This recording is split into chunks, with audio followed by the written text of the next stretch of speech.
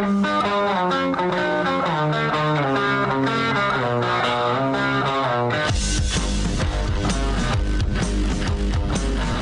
is The Big Show with Gordon Monson and Jake Scott, presented by Big O Tires. Stop by your locally owned Big O Tires for no credit needed financing and the best prices on winter tires. Big O Tires, the team you trust. This is 97.5, 1280 The Zone and The Zone Sports Network. Big Show, Gordon Monson, Jake Scott, 97.5, 1280 The Zone. We're going to talk to Boler here momentarily. The Nets are in town tomorrow night, Gordon, 8 o'clock tip. We'll have pregame coverage beginning at 7. A version of the Nets. James Harden will be in town.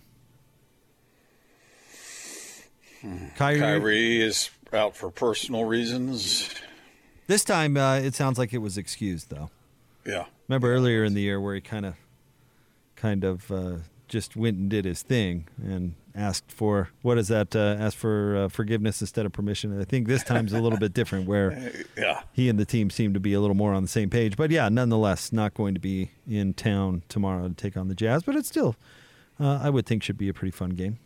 We shall see. Yeah. And then Memphis twice, which, we've done it a couple of times this year, but back-to-backs with the same team is certainly an interesting thing. And isn't it three out of 4, too, against Memphis, isn't it, if I remember correctly? I believe so. Let's jump out of the zone phone. Joining us now, the television voice of the Utah Jazz, our good friend Craig Bolerjack. What's up, Boler? Hey, Jake. Gordon, how are you? Boler, we're doing great, well. man. How are you? How's your bracket? That's enough said. I think that's everybody, though, this year, Boler. I think that's everyone. Oh, yeah, it's tough. I tell you, I watch hoop, but I'm not as engrossed as I once was when, I was hanging out at CBS. But, as I said before, it kind of makes it tough when you had no players kind of jump and go so quick. You just don't have that same, following of 2 or 3 years with one particular player because, they come and go, man. I mean, players do come and go, maybe for a semester, and out the door they go. So, but yeah, there's been some good ball. I'm glad to see the Pac-12, kind of, what would you say, prove critics wrong and actually play much better than expected. So that's good.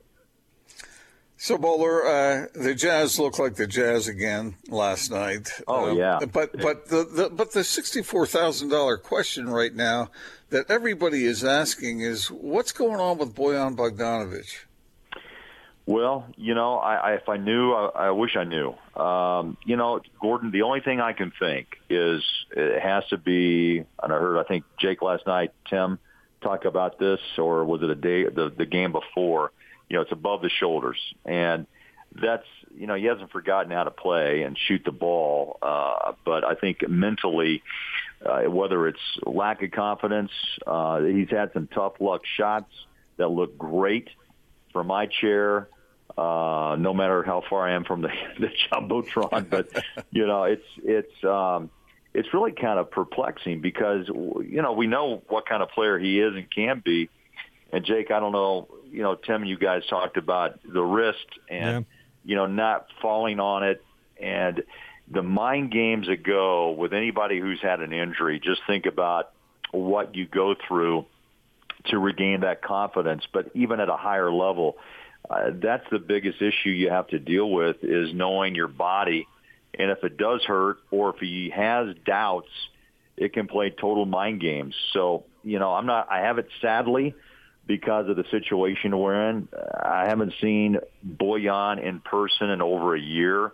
I'd love to be able to chat with him, just about it. But again, I think it's just something he's got to work out at his own speed. I know fans are upset and crazed about it. And, I'm looking at numbers to back that up, and I can get it. But, here's one to throw at you, Gordo. Last 5, he's 12% from 3. 3 of 26, and that's not Bojan Bogdanović, as we know. Now, he's gotten a few buckets inside, but even some of the layups he's had, incredibly rolled off the back of the rim, and last night I looked at Thurl like, man, that's unreal. I mean, you have to work hard to miss that shot, but I think it's just the phase he's in right now, and from everything I've heard on Zoom and talking to Quinn, as we do on a daily basis. It's one of those things on a game day basis. It's one of those things. I don't think anybody's given up on him. And if he doesn't give up on himself, that's the key here. I think the team is still trying to get him involved and early, as we saw last night. But again, I don't know if it's bad luck or, if it's mind games, Jake. I mean, take your pick. It may be a combo of both. Yeah, you know what? I think he's going to shoot his way out of it. That's just my opinion. Locke mentioned this. Booner says you always become what's on the back of your basketball card, right? And he's been a good shooter in this league for a long, long time. But imagine this for a sec, Boler. I mean, the way the offense, looked last night, certainly, if he does get back to being Bogdanovich, I mean, this Jazz team has no excuse not to continue the offensive pace it's on. Yeah, you have the hiccup. You play 9 of 10 on the road. Okay, so that's the real stress of this season schedule. End of the first half, start of the second. You play one home game in a month. That includes, remember, the All-Star break where you had 4 Jazz, 3 players, and 1 coach really have no time to rest up. So, those who want to criticize, they won't count that as in the equation. But, all teams have to go through a tough schedule, and I think each team, there may be, you can go back in time and look at the great Laker teams and the Chicago Bulls, and but still, there are ups and downs in a season, and I think the Jazz, just battled through one. Look, they went 3-2 on this road trip. They didn't like the Washington game, and I can understand. Beal and Westbrook just absolutely went off, and the defense has taken a vacation up until last night. Still too many points in the paint, but they're still defending the 3. And Gobert was on the floor last night, challenged about every shot that came his way. And I still think you have to remember, Rudy can't take 1-on-5. I mean, you still got to fill gaps and fill the cutting lanes and the baseline when Rudy goes out. He does extend himself quite a bit. I like his recovery speed too. But he was totally on top of his game last night, despite some of the buckets that got inside and the mid-range game by Chicago. But man, that was fun to watch. I thought he'd get it. I really did. I thought he would. I think Quinn was there in the Final Four, and I think they left him in a couple of extra minutes, hoping maybe he would get it. But I liked his comment too. I don't chase blocks unless I get to 9. That was pretty clever by Gobert. It was. Sometimes, Boler, when you watch the Jazz, and I think this was the case last night, you've got a bunch of different options to go to. Like we're talking about Gobert, 9 of 11 from the field, and just being very effective from that standpoint. Donovan, 11 of 19, 5 of 8 from 3. And Joe Ingles, you guys were laughing about it last night. I mean, it's to the point now where wherever he chucks up there is going in. Okay, so this is my question.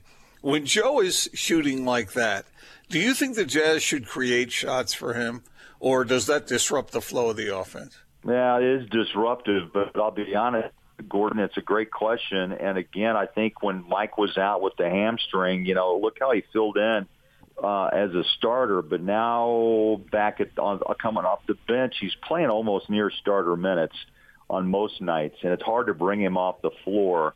But he said it last night, too, in the postgame interview. It was a long answer to a pretty simple question.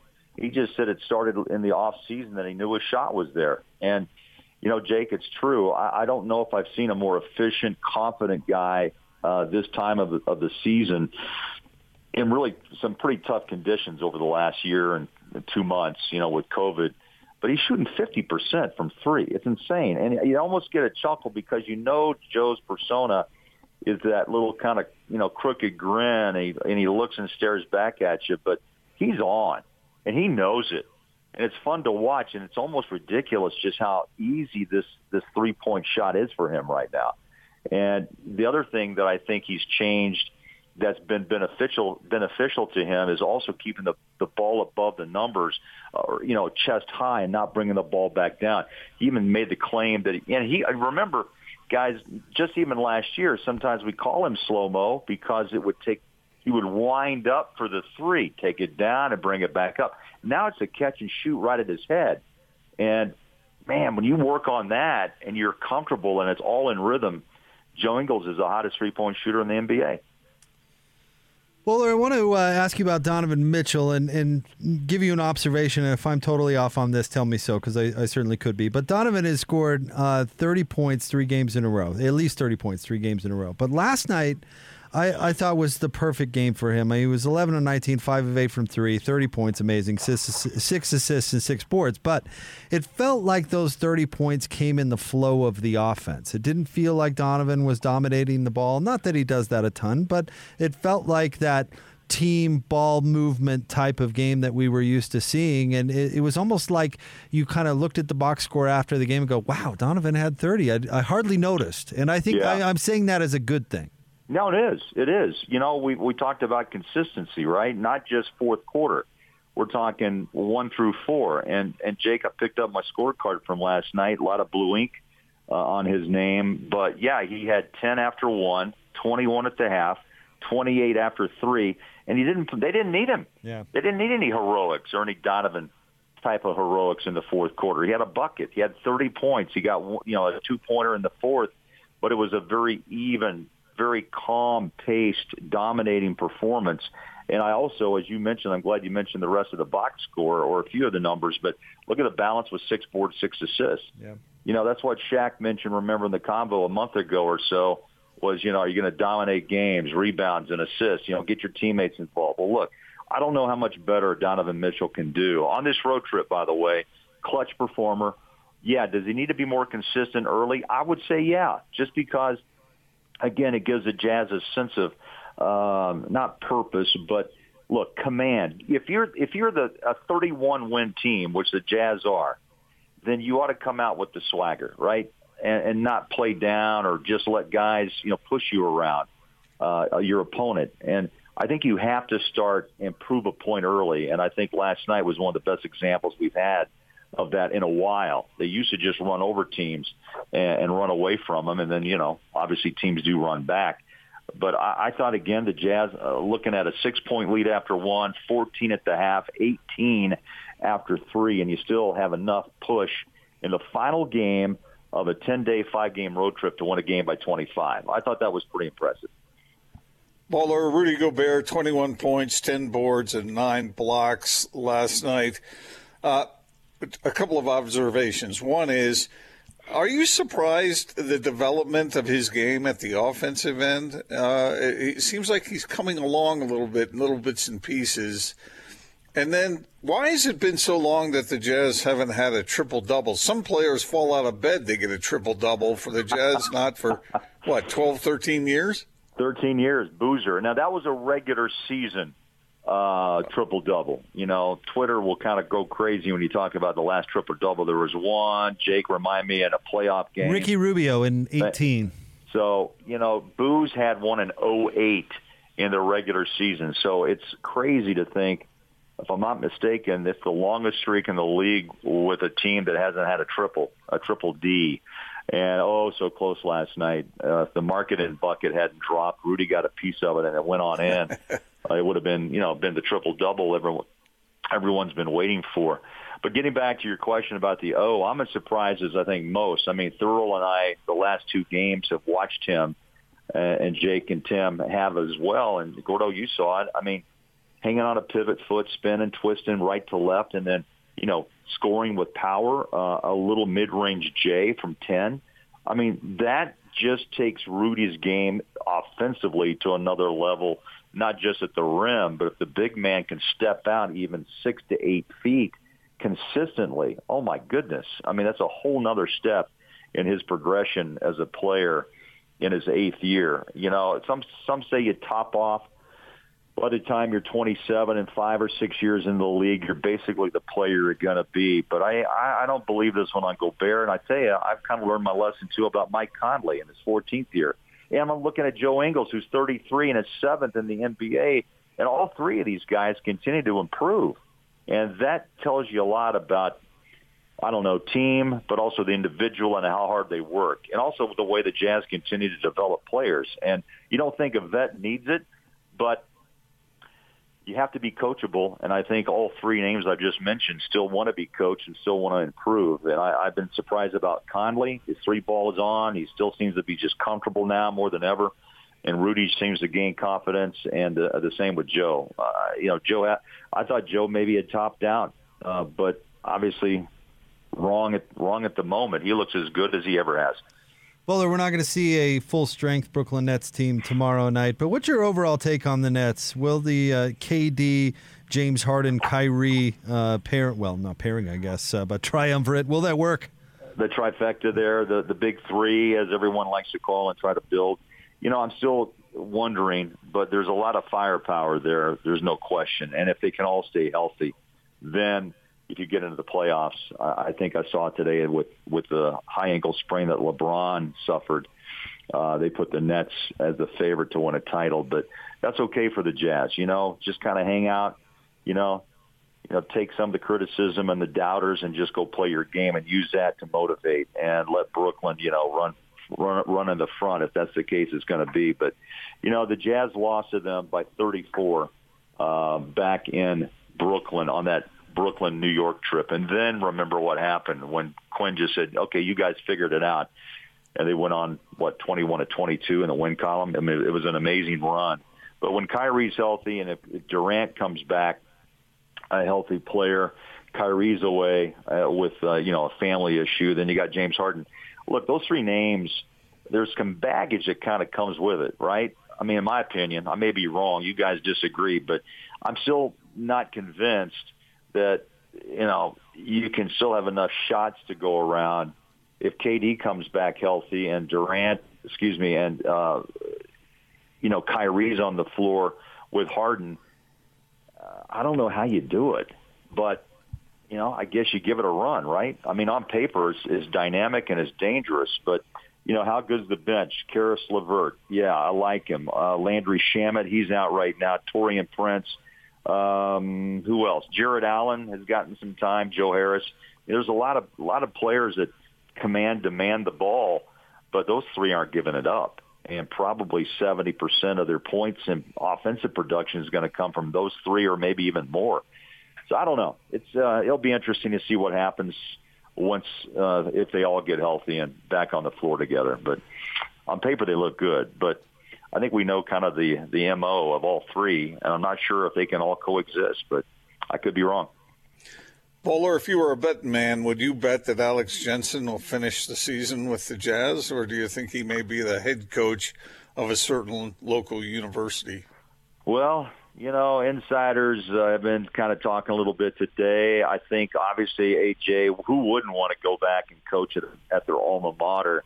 I think it's a real great place to land in the Pac-12 up on the hill. I think it's still untapped and it could be a heck of a program. They've had, obviously Larry gave it a run and it was high and low, and then players jump into the transfer portal. Does Johnny Bryant become a part of this as well? Does he want it? You got some former Utes that are well qualified actually, and I don't know. AJ, to me, Alex Jensen, I love the guy. He's passionate. He's as tough as they come. And obviously, as Quinn Snyder said yesterday, and Jake, I thought this was telling in the conversation in the Zoom call before the game. He goes, look, he's so important to this franchise, but to me. And, that is a pretty big endorsement from a coach like Quinn Snyder to his number one assistant. But, family has to come into play, and he may really want to just be able to focus on being a college head coach, or if he does want to be in the NBA, which I don't know either way what he's leaning, to be honest. But if he wants to be an NBA coach, you can hang on to this position for a couple more years, and I'm sure with the Jazz success, it only makes you a higher priority on the hiring list if that's where you want to go. So I think the next few days will give us a good feel for what's going to happen. Boler, thank you very much for jumping on with us as always, and we'll see you here at the arena tomorrow night. Tomorrow night, big one, 8 o'clock, with, I guess, it's just going to be Harden. He'll probably take 40 shots, Jake. Yeah. Just wait and see. Yeah, I don't doubt it, Boler, not for a second. No, and all probably at least 22 free throws. Exactly, yeah. Haven't seen him do the little leg shuffle or the little two-step, but I'm sure we'll see it sometime tomorrow night. Thanks, Boler. You're the best. All right, guys. Talk soon. Bye-bye. The great Craig Bolerjack jumps on with us each and every Tuesday. We're going to jump out to Andrew, but real quick, some breaking news. Utah forward Riley Batten has entered the transfer portal. So that's the fourth Ute basketball player this season to enter the portal. So little news for you there.